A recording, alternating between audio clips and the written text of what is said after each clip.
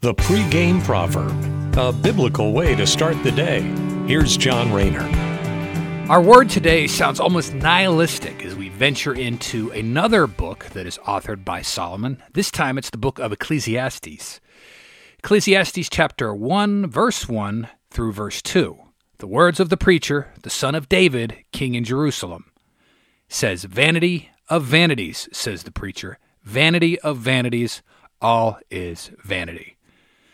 Now, Solomon is remembered by having every wealth at his disposal. This was a king who indulged in every excess, whether it was many wives, building a massive temple and having the means to do that, eating the best of food, drinking the most rare of wines. Solomon basically lived like a rock star. But look what he says about life, even to a person who, like Solomon, had endless wealth. "Vanity of vanities," says the preacher. "Vanity of vanities, all is vanity." He says it over and over again in that one verse. Now, an English translation for the original Hebrew for vanity is meaningless or empty.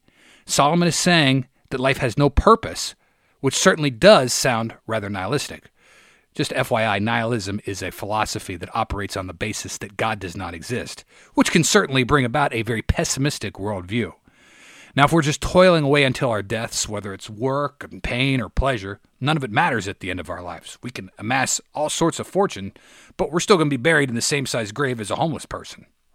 But on the bright side, when we're in Christ and know that Jesus came and died for our sins and beat death by raising up from the grave on the third day, once we realize that unassailable fact as truth and live by it, we realize a happiness that greatly exceeds the doom and gloom outlook that Solomon was speaking on there about vanity.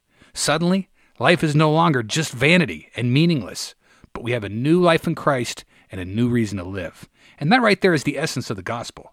Christ gives us a new heart and gives us something to look forward to at the end of these passing lives that we're in right now. And that's eternal fellowship with the Creator of the universe. Thanks for listening. Have a great day and God bless.